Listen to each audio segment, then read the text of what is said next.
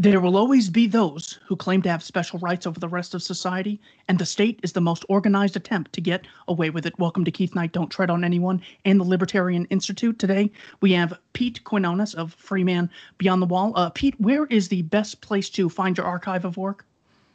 At the Libertarian Institute, you can click on my name up in the what do they call it? I forget what the header up there, and you can see the articles that I've written and also the episodes of my podcast. They are all loaded up onto the website. And I know you've put out a ton of work. If there is one podcast of yours that you'd like for people to get an introduction into your work, which one would you recommend? Recently, Jeff Deist, the president of the Mises Institute, and I did we did it live in the same room at the Mises Institute, where we talked about whether we see hope for people believing the state is illegitimate. And I think that's a good place to start. Episode 553. 553. Also, we have Sal the Agorist of saltheagorist.com. Sal, what is one episode that you'd like to introduce people to get an idea of what you're about? I suppose I did an episode a while back called "What the Fuck is Agorism," so you can check that one out. That sort of just lays out agorism and the counter-economic theory in like a short little half-hour time frame, the best I could at least. So. Excellent.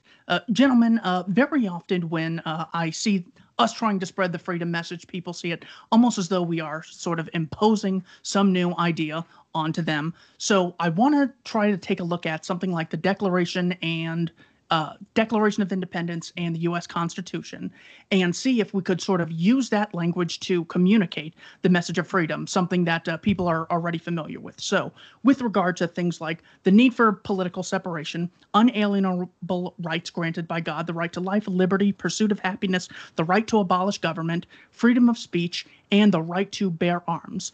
Using the language of the Declaration of Independence and the U.S. Constitution, how would you communicate the message of freedom to the average person? Pete?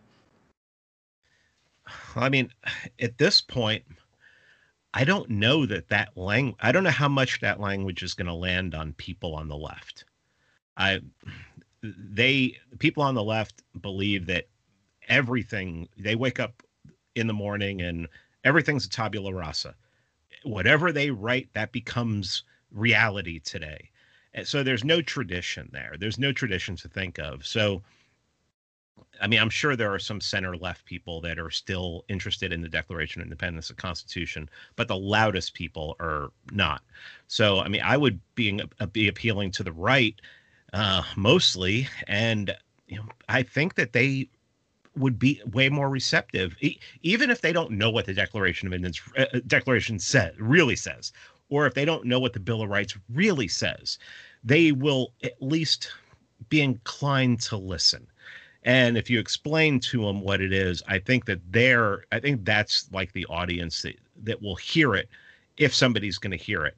And I think the right being more religious, when you talk about being endowed by your creator, I just think they're more open to it. And I think they're more open to the concept of actually having rights. And I think they're more open to the concept of actually being left alone.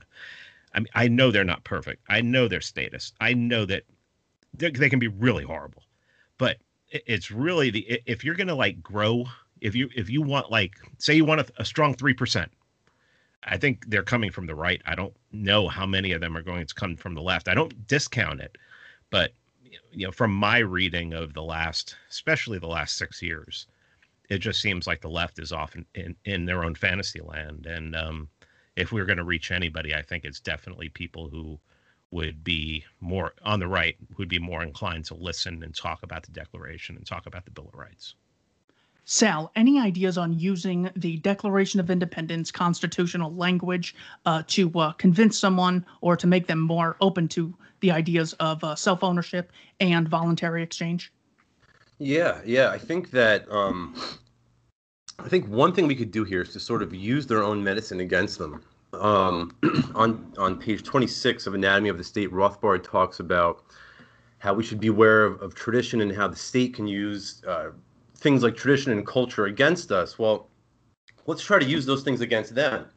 So I think that there still is a small percentage of Americans who they do have that spirit of liberty, that culture of independence and free-mindedness.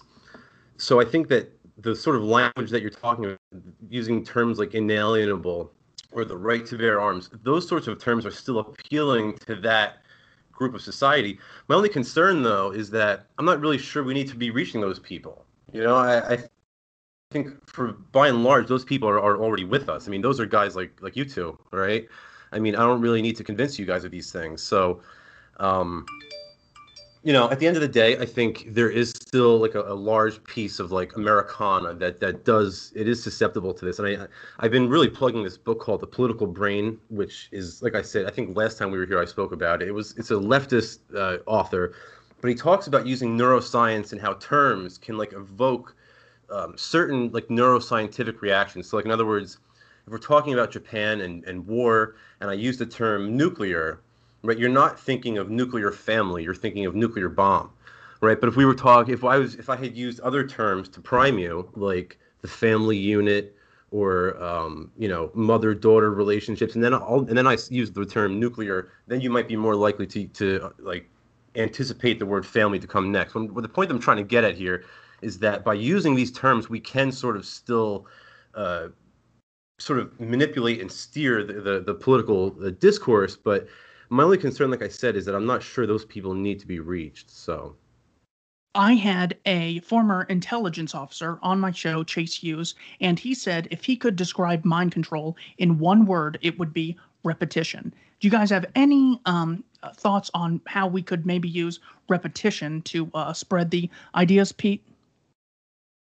I mean, at this point, my voice is really through the podcast and writing. And I mean, I don't, as far as using repetition, I mean, the people that I'm communicating to who listen already, I assume that they don't agree 100% with me. I hope they don't agree 100% with me. God, that would be boring. But in order for them to understand that maybe the way out of this is to go back to like the founders kind of thinking. And, I was thinking about this the other day. I mean, I think at this point, Rothbard would probably agree with that. I mean, we know that Rothbard was a big fan of the founding. He saw it as a real shift in the ideas of liberty, like a real kind of change in the West. And I guess really repetition would just be to talk about it whenever you can, just every episode, bring it up, or every writing. Hey, this is, I really think this is the way forward. I mean, it just, as far as like getting it out to, using repetitions to get it out to people who we're not really communicating with now and we'd want to be reaching out to. I mean, it would just have to be something viral on social media or something like that, something that you just hammer and hammer over and over again until everyone sees it, until it gets shared on every part of Twitter or every part of Facebook or something like that. I mean, that's really the only way that I think that we can use social media to reach as many people as possible. But yeah, repetition. If people keep saying, I mean, here's a good example of repetition. Make America Great Again. And people know that. I mean, it was all over the place, and you couldn't escape it at some point, at one point. So, I mean, that's really the only idea I have about repetition is, you just have to have a platform in order to do it. And if you're going to do it on social media and it's going to reach everyone, you're going to have a lot of people doing it. I mean, a lot of people sharing it, like the Epstein didn't kill himself memes, to the point where, your grandmother saw those memes and everything. So. Yeah. I totally agree. Sorry, Keith, go ahead. No, I'm done. The only thing that I was going to say is what comes to mind is how they will use shootings. And instead of giving any context, there have been thousands of homicides in the United States, and this year they'll say, "Did you hear there was another shooting? Breaking news," and then they'll really focus on it. Breaking news, another one. This is in a sea of A, B, and C, all these other shootings. Did you hear about the white cop killing the black civilian again? and then they'll sort of they'll constantly use those kind of things to focus on, when of course the reality is they're totally missing the idea that the police claim the right to rule everyone, not just one race of people, but it's that constant repetition. Whereas in maybe 1990 or 1980, if you had seen something, you wouldn't say, oh, wow, what we really do need some gun control, or wow, what we really do need some racism legislation, because that wasn't in the narrative. At that time, it was, oh, the communists are at it again. Nicaragua, we got to keep giving the state and the military industrial complex more money. Maybe we could use repetition like that. Without exception, every time someone will text me and say, hey, did you hear about another shooting? You hear about that? And of course, it's under the guise of, yeah, now are you going to start sending your guns in? It's like, even if we're just playing a numbers game, you're never going to catch up to the mass murder committed by government. So I'll play that game and win every time. Do you think maybe if we just say, oh, did you hear about the kidnapping of the innocent guys at Free Talk Live because they didn't get permission from the Crown? Did you hear the government invaded another country and lied about it and sided with Al Qaeda again after pinning 9/11 on them? I mean, we can do the same thing. Sal, any ideas on repetition? Yeah, I got an idea. And we should text your friend every 5 minutes and be like, did you hear about the shooting in Chicago in the gun-free zone? Every 2 minutes, just text them nonstop until they just have to block you. Because, I mean, I really think that Pete hit the nail on the head on this one. It's all about social media. That's really the tool that they're using here nowadays. There's a great book called Like War. I can't think of the author right now, but he goes into this and how they use hashtags and armies of bots, how Israel actually has like entire divisions of the Mossad whose only job is to just tweet the same hashtag.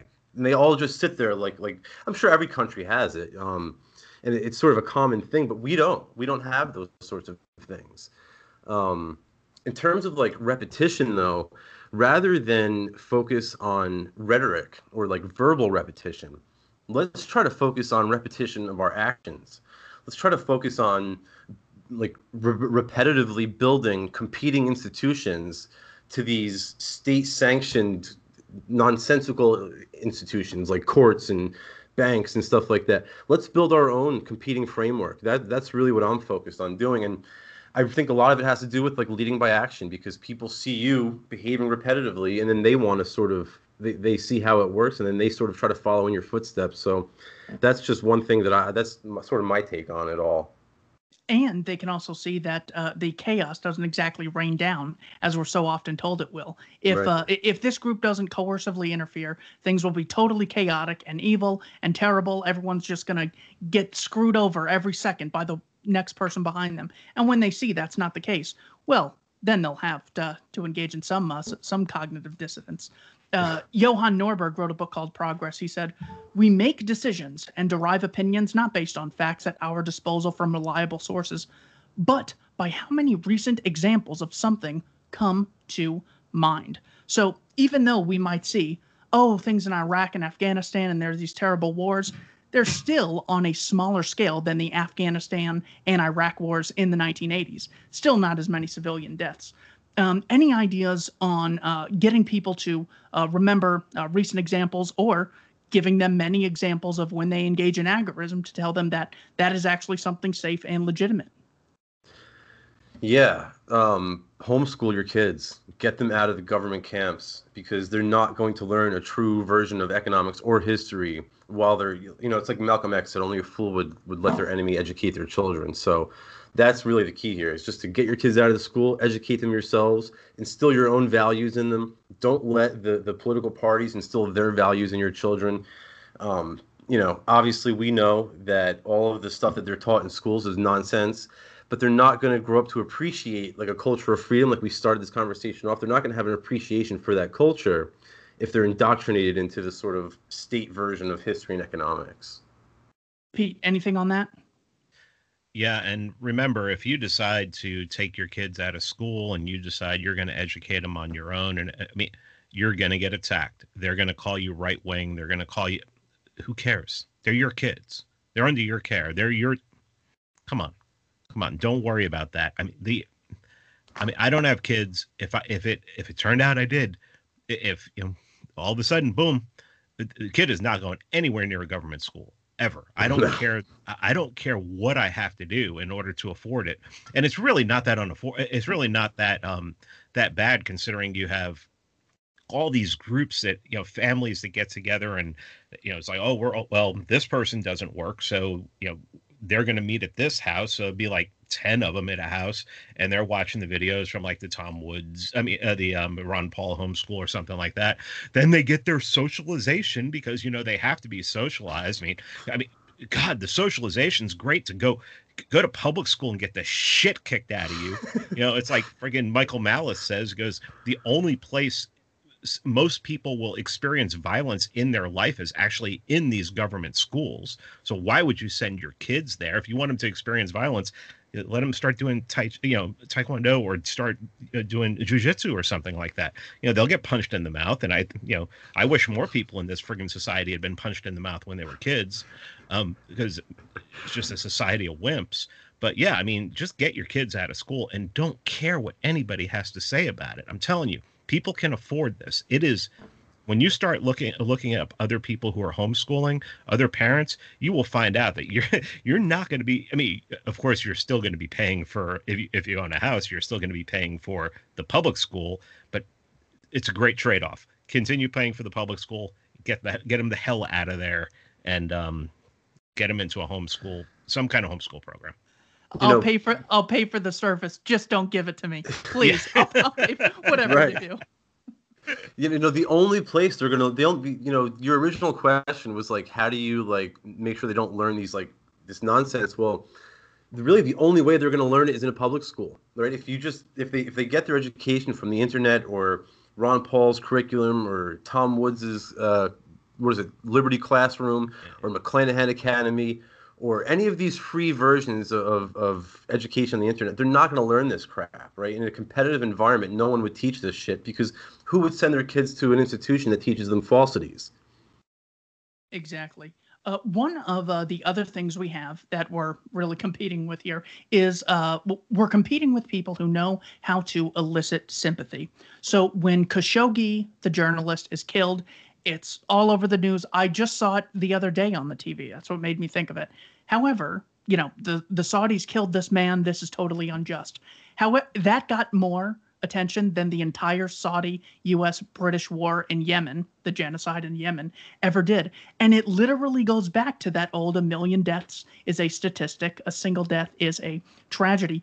Any ideas on how to elicit sympathy or make the violence of the state real to someone who just sees it as an abstraction? Pete?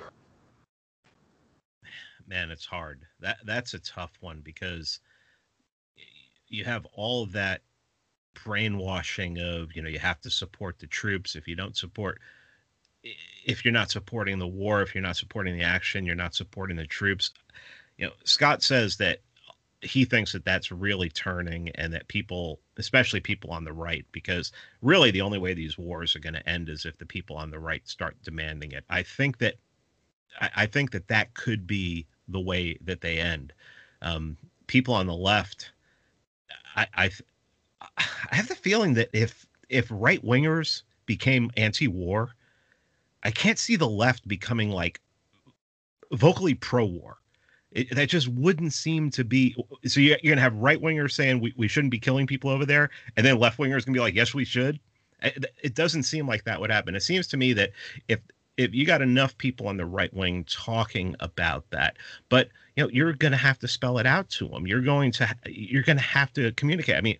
There are some great organizations now that are on the right that are doing anti-war stuff, but the most vocal ones now are on the left. And I'm talking about like commie left.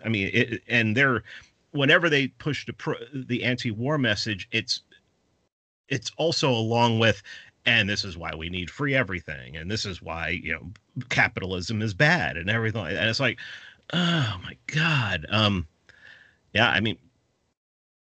Once again, go back to social media campaigns. I just think that we have to be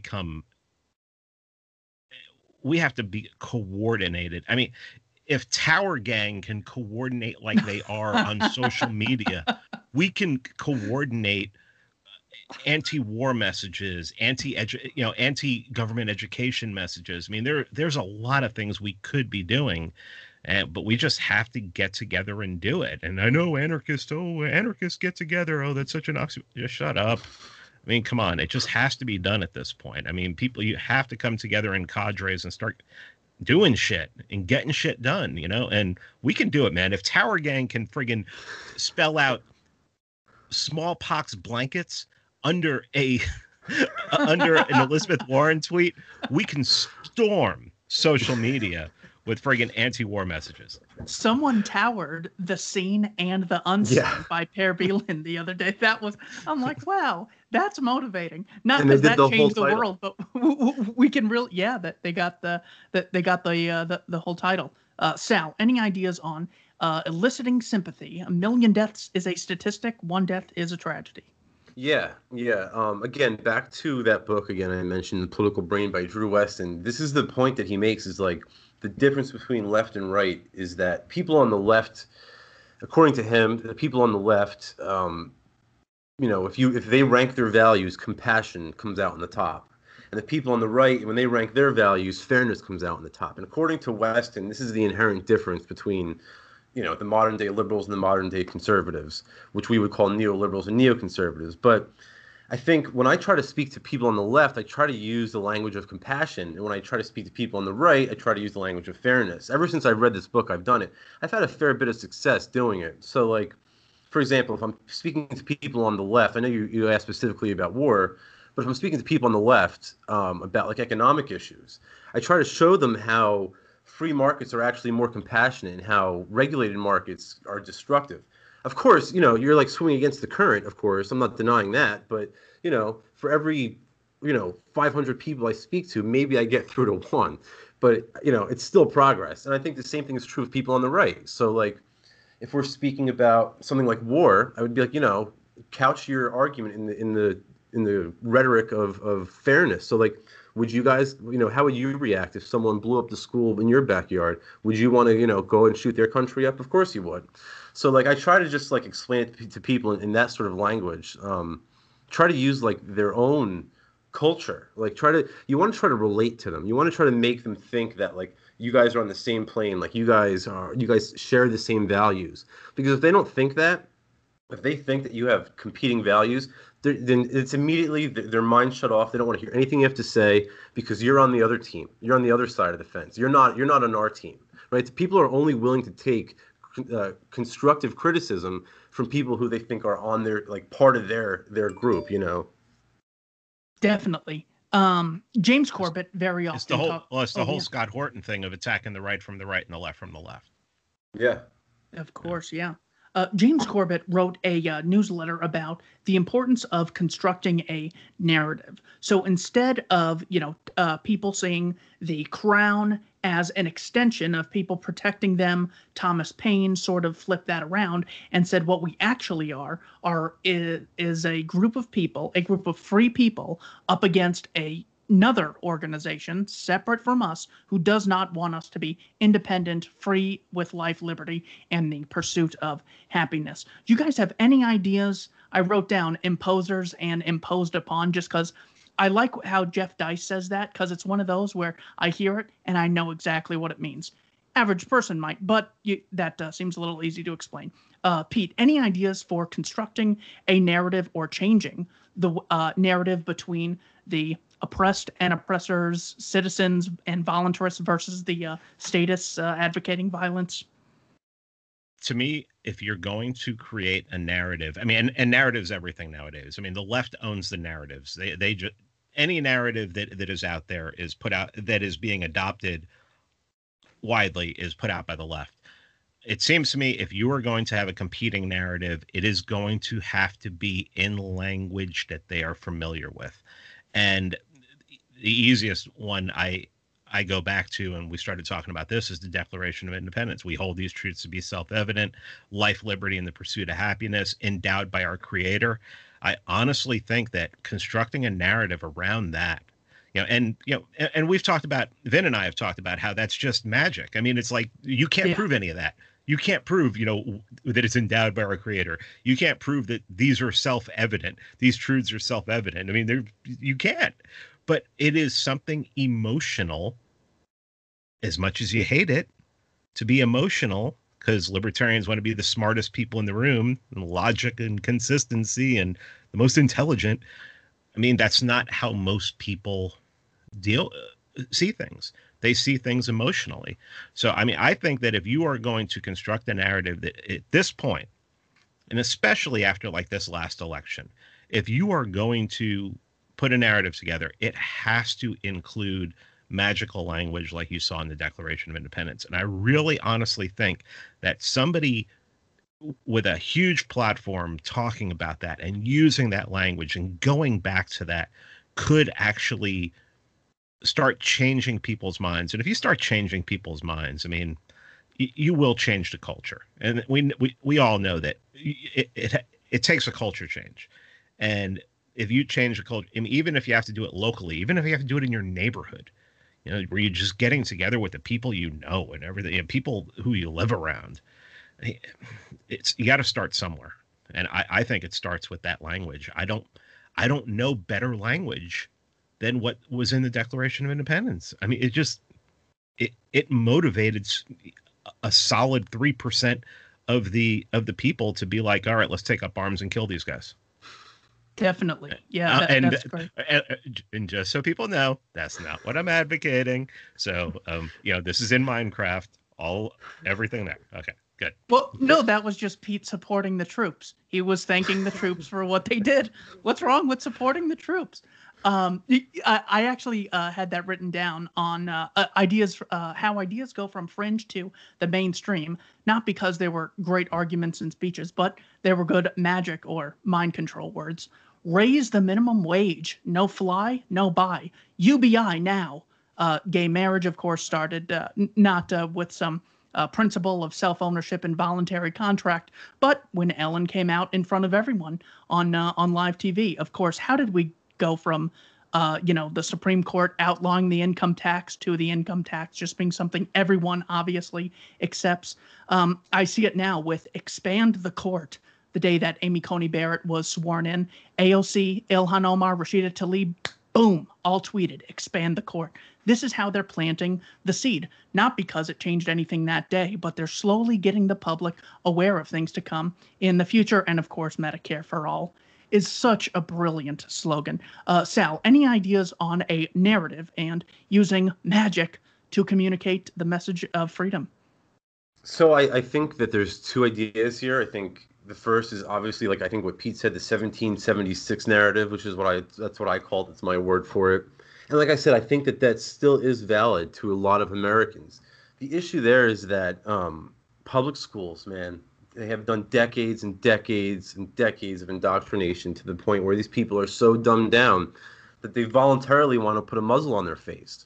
So, I mean, I'm not sure that is going to do it anymore. I'm not sure if 3% of the people are going to, maybe they will, who knows? The alternative narrative, the one that I've been sort of focused on recently, I'm going to put on my left anarchist hat, is agorist class theory. And this is the idea of like crafting an us versus them narrative, showing them how, like crafting our words and our content in a way that sort of pits like us versus them, like the politicians, the lobbyists, the bankers, the corporate press, all of these lunatics, these they're all members of the same entity as far as I'm concerned. The cathedral. Yeah, exactly. And if we could show how like they are sort of opposed to the average everyday individual, the everyday American, I think that could really hold a lot of weight. And I think as the state gets closer to that and that final collapse that I believe is coming, I think that narrative is going to hold more and more weight. We even see it today with the Occupy Wall Street, right? That was back in like 2008. It had this like left-wing flavor to it, but like we were almost there. We almost had the people. Like if the protest took place at the Federal Reserve headquarters on Liberty Street rather than in Wall Street, we would have been great. We would have no problem with these people. But it's like you said, it's a matter of crafting the correct narrative. And I think whether it's a 1776 us versus them or a class theory us versus them, that's the only way to do it. I love the class theory that Hoppe puts forward in his article, Marxist versus Austrian Class Analysis. He says, yeah, there's a small parasitic ruling class. Good job, Marx. And they have an ideological superstructure, media, education, etc. They have a system of property rights and a justice system, which has two totally different double standards. It's going to lead to more centralization and more instability. And then, hopefully, will give us the chance to resurrect something new out of the ashes of this illegitimate phoenix that has been ruling over us. So when I see it in that language, and instead of whites or the capitalists versus the 99%, if we do it, the producers versus the parasites, people who engage in voluntary interaction, which is mutually beneficial, as Sam Konkin says in his value chapter in Anagoras Primer. Well, then that's very clearly in opposition to people who use coercion, which is one person benefiting at the expense of someone else. And one of the, not to interrupt you, but one of the benefits here is that it appeals to people on both sides, right? Yeah. So people on the left, they're getting this sort of economic class warfare rhetoric, and the people on the right are thinking, oh, these the politicians are oppressing us. It's got this element of small government to it, so it really does hit all of the right areas. Definitely. Pete, any final thoughts on that? No, I think Sal did really well bringing up class theory. I think that even Aaron and I have been talking about class theory a lot, and even Bird's talking about it. It seems like something that could be useful. Just have to get that out there.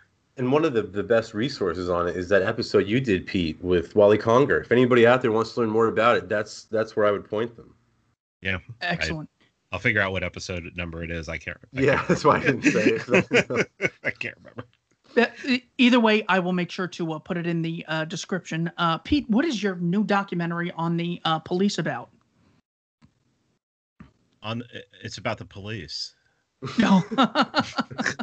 Is it a history of police? You just led me right into that. Well, here's what it's going to be. It's going to be a history of the police. It's going to look at policing up until now, where it came from. I mean, it came from London. It's obviously started, what we have today started in London, went to New York, went to Chicago, and how it got to where it is today. And unlike the first documentary, which was decidedly libertarian, ANCAP, agorist, I mean, it's an anarchist documentary.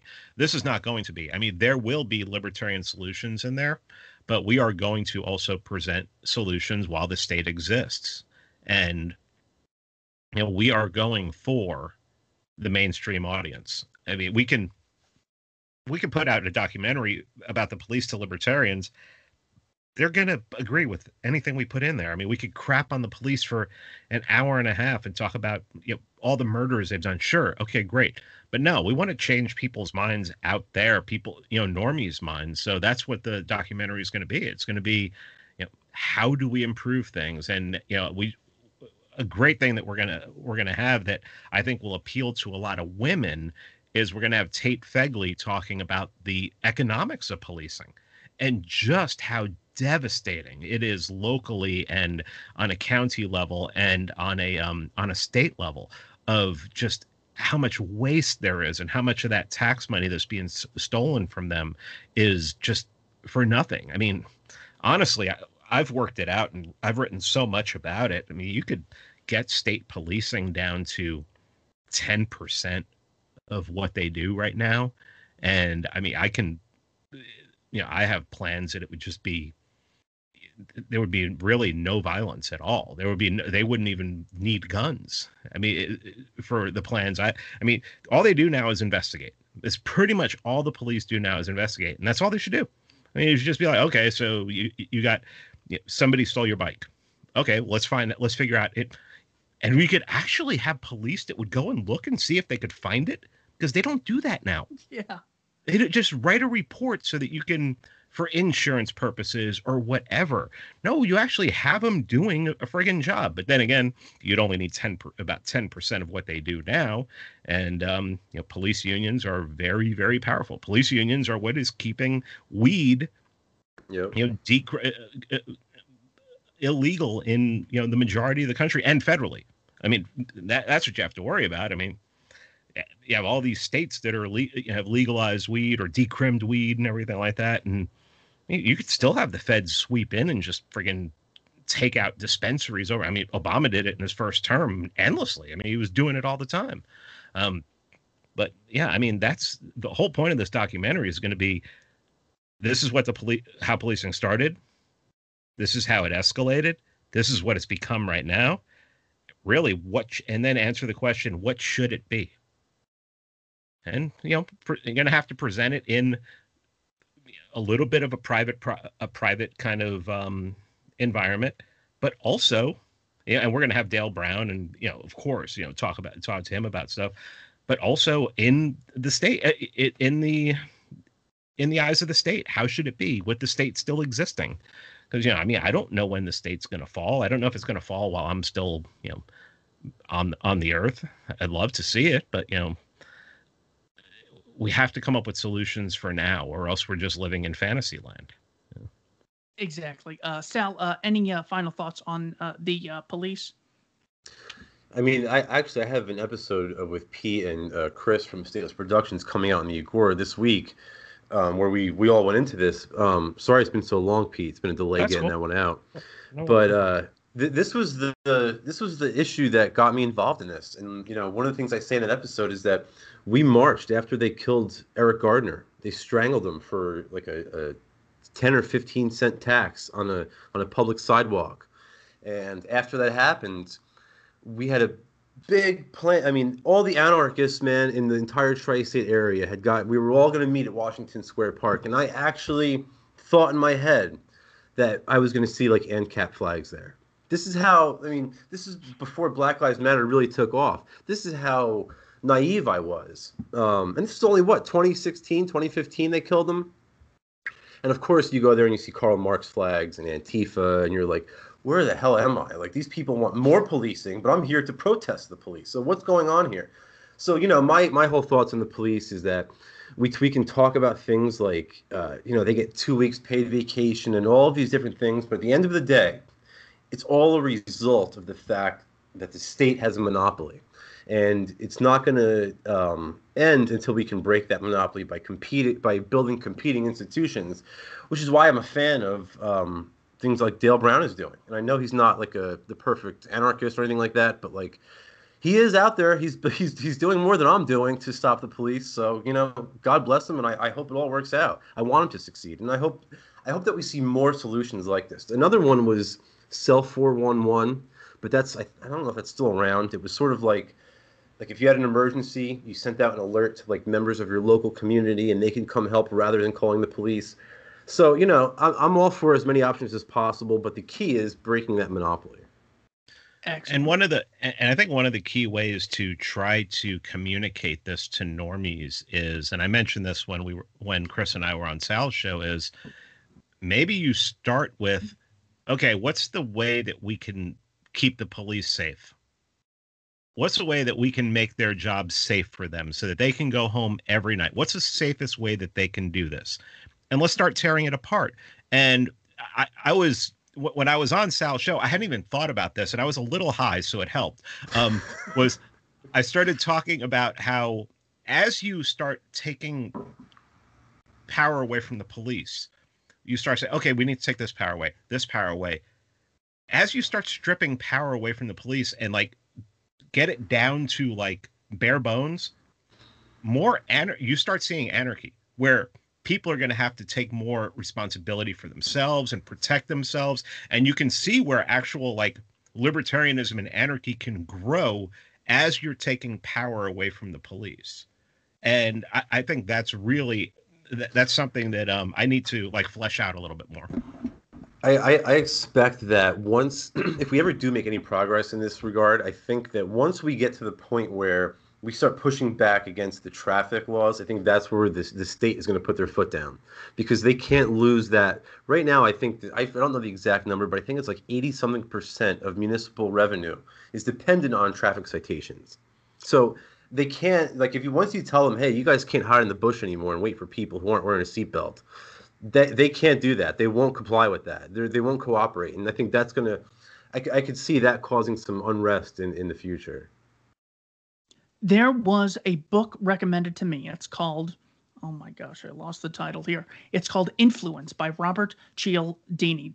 He works actually at Arizona State University. Well, it's a national bestseller, and a brief summary is Cialdini says, why is it that a request stated in a certain way will be rejected, while a request that asks for the same favor in a slightly different fashion will be successful? The success of a salesperson, fundraiser, or leader depends upon their ability to get others to comply. Here are 6 proven psychological principles to influence compliance and generate sales, raise money, and get people to join your cause. Rule number 1, scarcity.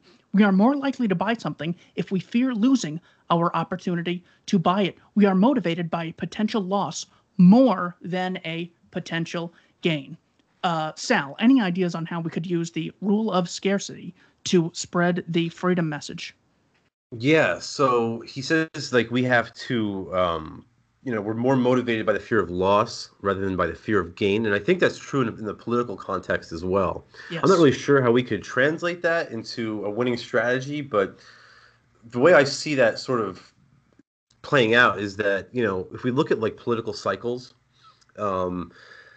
people are more likely to vote against something than they are to vote for something. So like if people hate Donald Trump, they're more likely to go out and vote, right? But if people love Barack Obama, they're still likely to go out and vote, but not as likely. So in my opinion, if we could sort of show people how bad they're being treated and what the opportunity could be, what your loss is in terms of what Per Bylan calls the unrealized, then maybe we could sort of use that strategy to our benefit.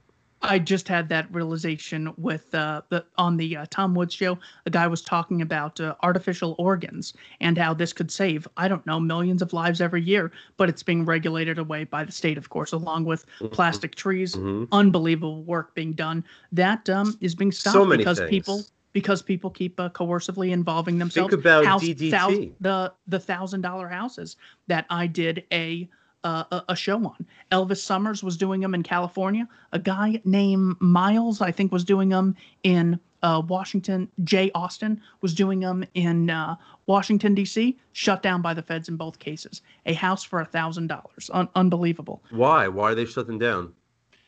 Because they didn't meet OSHA regulations. And even though they were on private property, this thing you're calling a house is not a house, so we're confiscating it. Well, wait until we start 3D printing them, because they're going to have a hell of a hard time regulating that. I can't wait. Pete, any ideas on the rule of scarcity? Well, I mean, the fear of law, I think it all comes back to education. I mean, if people, what we're talking about here is we're talking about subconscious. People, yes, subconsciously having the fear of loss and it being more powerful than actually gaining something. It all comes back to education, and people need to know about this. They need to know from a young age that this is a technique that people are going to use on you. It's propaganda. It's just pure propaganda. And we have to teach as much as we can people how to read propaganda, how to recognize it. And I mean, really, when it comes to like the fear of loss and that whole thing, in sales, they call it the takeaway, where you're like, where they'll be like, oh, you want this house and everything. It's like, oh, we have somebody else bidding on that house, and it's called the takeaway. So you're basically taking the house away from them, and you're going to see how they're going to go, if they're going to go back in and go, no, I really want this, and jump into it.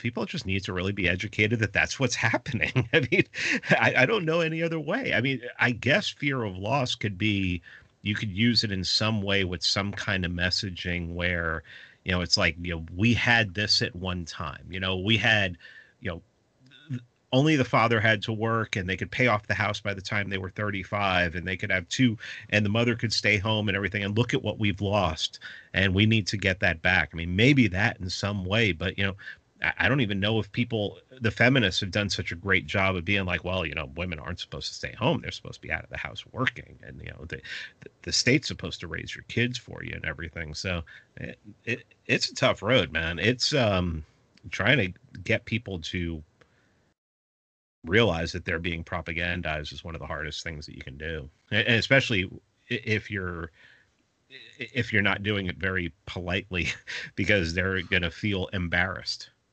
Yeah. Can I?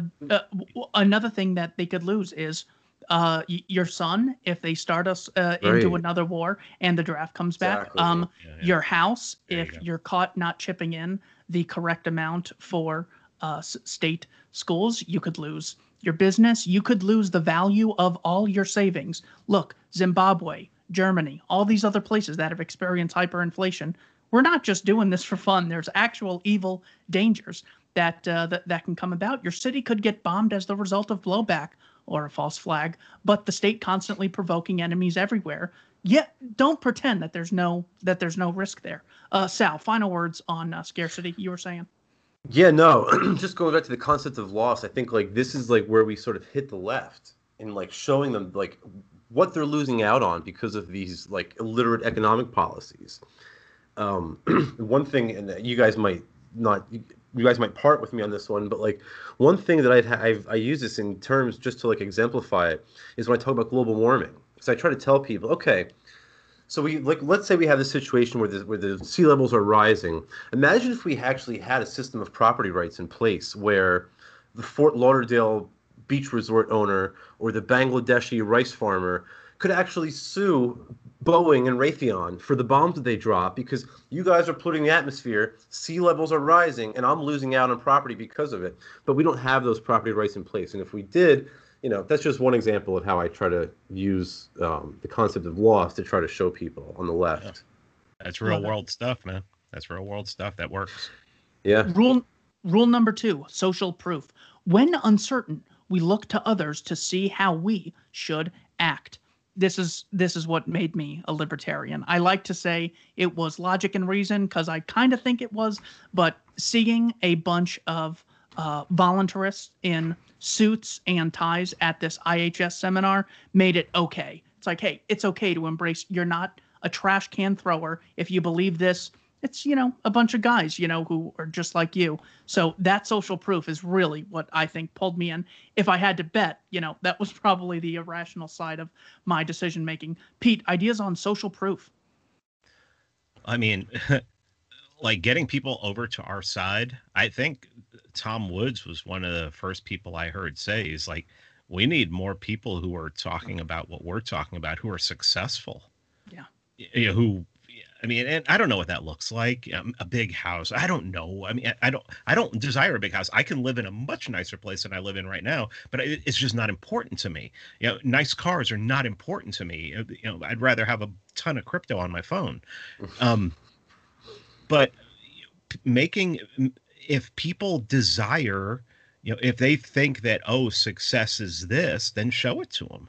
I mean, we should all be successful. I mean, we're talking about an ideology where you have entrepreneurs, where we talk about the entrepreneur as like the key to economics. I mean, that's the first Per Bielen's book. The first chapter is on the entrepreneur, and I just don't see enough. And the left already has like this thing of, all libertarians are just rich kids. They're rich people who just want to keep their money and everything. It's like, I wish I wish all libertarians were, wealthy and successful. And I think that this ideology would be all over the world. I mean, just permeating everywhere. I mean, I really just think that's what it is that we need to have people who are successful in worldly stuff and things that people desire in the culture want, and people will seek to copy that, and people will be like, hey, I want to be like, how do I, what do I need to study and everything, and then you can hand them Per's book. Yeah. Sal, any ideas on social proof and looking to others to see how we should act? I also think he's just talking about numbers here. So while, of course, more successful people increases the legitimacy in the minds of the listener, just the fact that instead of 1 or 2 people, there's a few thousand people, and they have meetings all over the place. They have these big crowds. There's tons of podcasts. This is a real big thing that a lot of people see as valid. Well, I mean, in a lot of ways, our social proof was always economics, right? We always had like the whole discipline of economics was sort of supporting us and supporting our propositions and our premises. But then the left launched and the Keynesians launched this campaign of revisionist economics, where now you have these like minimum wage studies that they are literally designed and funded to try to disprove real minimum wage studies. And this is what they do now. So like they've recognized that our social proof were these economic arguments, these economic research papers, and they've sort of tried to undermine them. In another sense, I think social proof is sort of relative to the individual. Like you said, like, you know, seeing people in suits like did it for you, right? But maybe like for Tom Woods, it's like more successful people. Whatever the case is, it's relative to the individual. For me, I never wanted to be like a wacky anarchist, and then I think you guys know this story. I was listening to the Tom Woods show one day. I was still like a communist minarchist at this point, and he had mentioned he was heaping praise on some historian named Ralph Raico, and I looked up Ralph Raico because I'm a big history nerd, and I'm like, man, this guy is sort of like, he reminds me of someone's grandpa, right? Just like he reminds me of like he's just a very grandfatherly old man, and like that's what enabled me to like have the confidence to go, okay, all right, let me give this Rothbard guy a shot, and then it was all, you know, it's all downhill from there. Yeah, there's so much overlap between that and authority. We are more likely to buy from someone who appears to be an authority in their industry. The next one is liking. We buy from people we like, and we like people who are like us, similar interest, background, lifestyle, who complement us, who spend time with us, and who we find physically attractive. Any ideas on liking, Pete? Well, I mean, it's the laws of attraction. I think it's, you know, I think I have a tendency to attract people who are obnoxious idiots from New York, you know, like that kind of, you know, people like myself. Yeah, you know, so yeah, and there are other people. I mean, but no, I mean, I meet people when I meet people who listen to my show. It's always just such a diverse crowd, and it's really cool and everything. But I mean, I think that there are a lot of people when you start talking about your own story and something like that, and you know, that's what old sales thing is. Tell your story, you know, make yourself human. And, you know, people are like, they can relate to it. You know, it's like I talk about, you know, how I'm in automotive and, you know, so somebody who's a repairman, a mechanic or something like that, you know, we can talk. And then you have like this whole rash of podcasts that have come up from vets.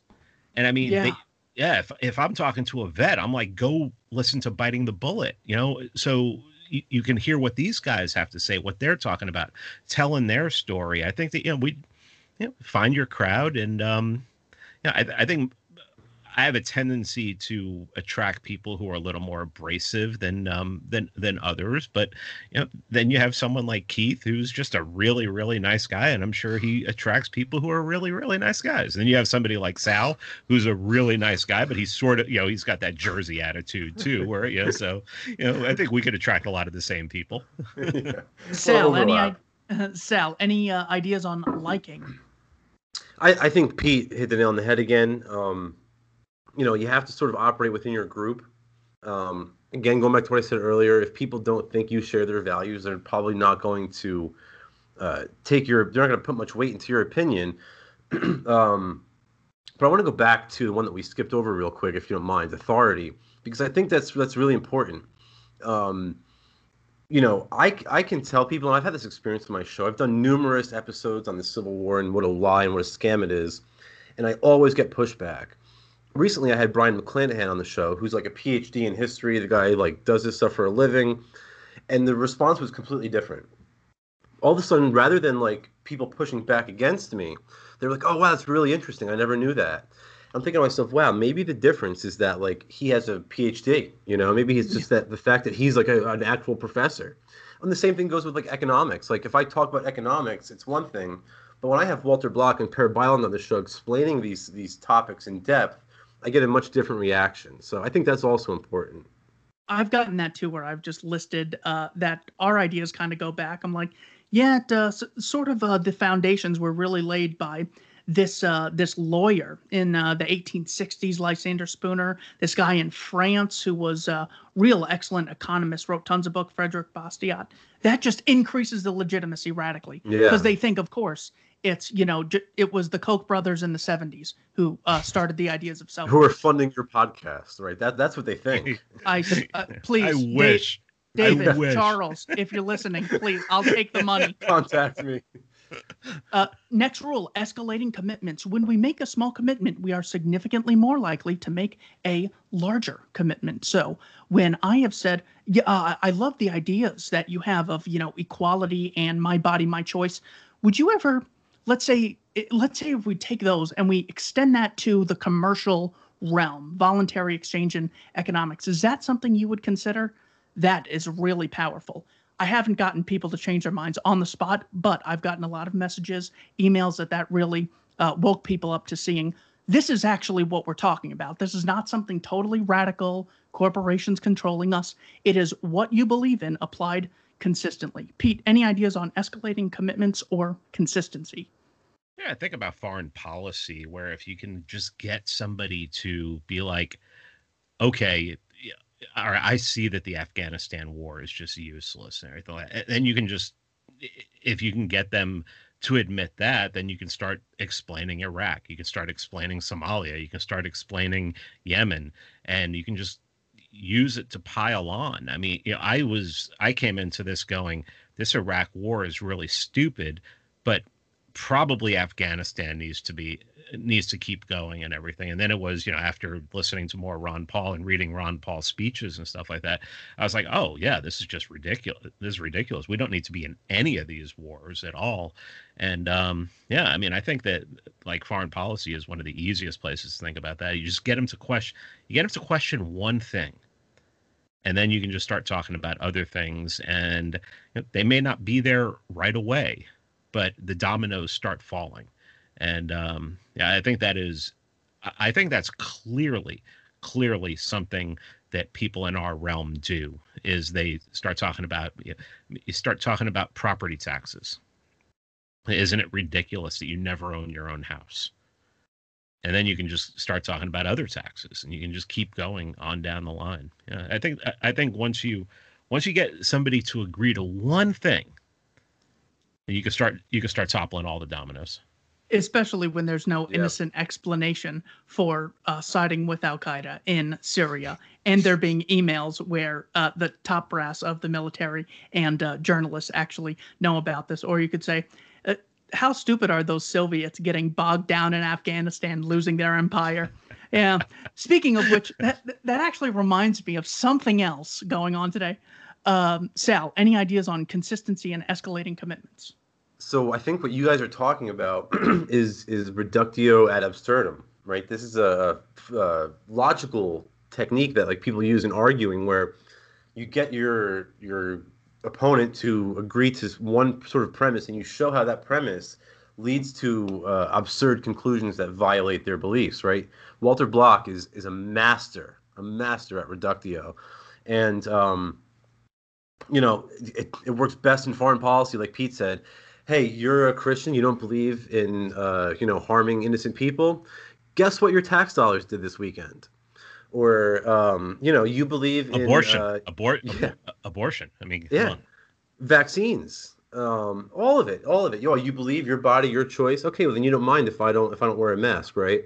So I mean, really, the list goes on, and the reason why the list goes on is because the left and the statists are so illogical nowadays that really, I mean, it's almost like shooting fish in a barrel. You can't really miss at this point.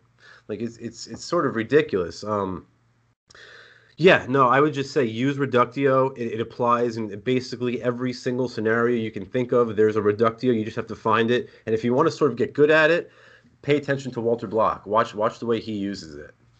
Walter Block is great. He goes, there should be trade barriers, so I can't trade with my neighbors. I can't leave my house. I got to produce everything. And I go, well, that actually is funny. And he's been saying that since the 70s in defending the undefendable. What a great The 3 is coming out soon, Keith. I can't wait.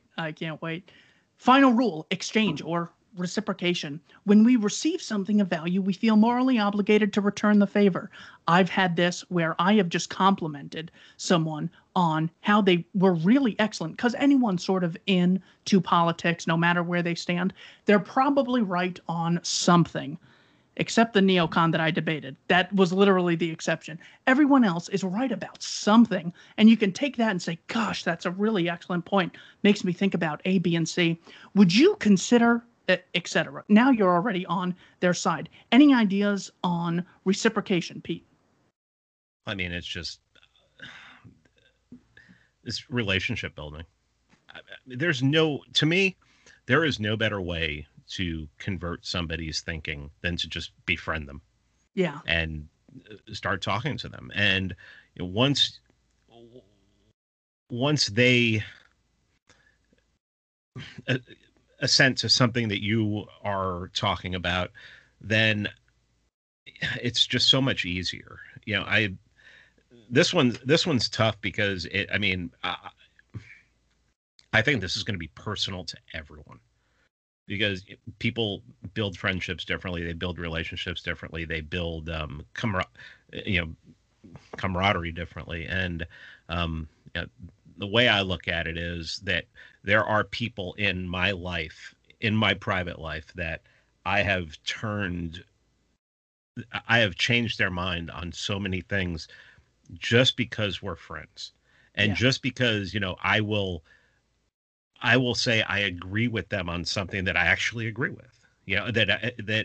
So it's like, hey, yeah, I mean, you actually changed my mind on this. Now listen to this, and you can have this go back and forth, and it's amazing. I mean, I think my one really good friend, close friend that I have here in Atlanta, that I can talk to about anything, and I think it was just relationship building. It was just the fact that knows I'm a good person, trusts me. And we have a back and forth. Sal, final ideas on reciprocity? Yeah, I'm just gonna echo what Pete said, and I would also add, it's about like treating people with respect. When a lot of times you'll hear it on Pete's show, he has people on often that he disagrees with, and he's able to maintain a cordial atmosphere during the show because he's not like, "What the fuck are you talking about, you idiot? You're a moron!" Like you can't go down that road. And once people see that you're entertaining their ideas, even though you disagree with them, then they'll do the same for you. So a good example of this, I just had Ben Burgess on the show, who I know you know, Keith. I know. I don't know if you know who he is. Yeah, I know. Pete? Yeah. Full-fledged socialist, complete Marxist, but he's a very bright dude. And I said to him, I was like, look, like I started off the show by saying, I know you're approaching this from the perspective of logic, right? You're making a logical inquiry into the social sciences to draw these conclusions. So am I. Let's find out where we're diverging here. And we had a really great conversation. And there was a couple times when both he and I were like, yeah, you make a great point. I hadn't thought about that recently. So, I think it's about, you have to really come into this with an open mind. You can't think to yourself, I'm right. Like, I'm not here to prove my point. I'm here for the actual purpose of conducting an inquiry into the nature of reality. I want to find out what the truth is. If tomorrow I hear evidence that agorism is wrong and it convinces me, and egoism or mutualism or whatever other philosophy is correct, then that's what I'm going to promote tomorrow, and that's just the way you have to be, I think. People don't respect you if they think that you're in it just, to promote something blindly. Like you need to believe in it in order to be effective about it.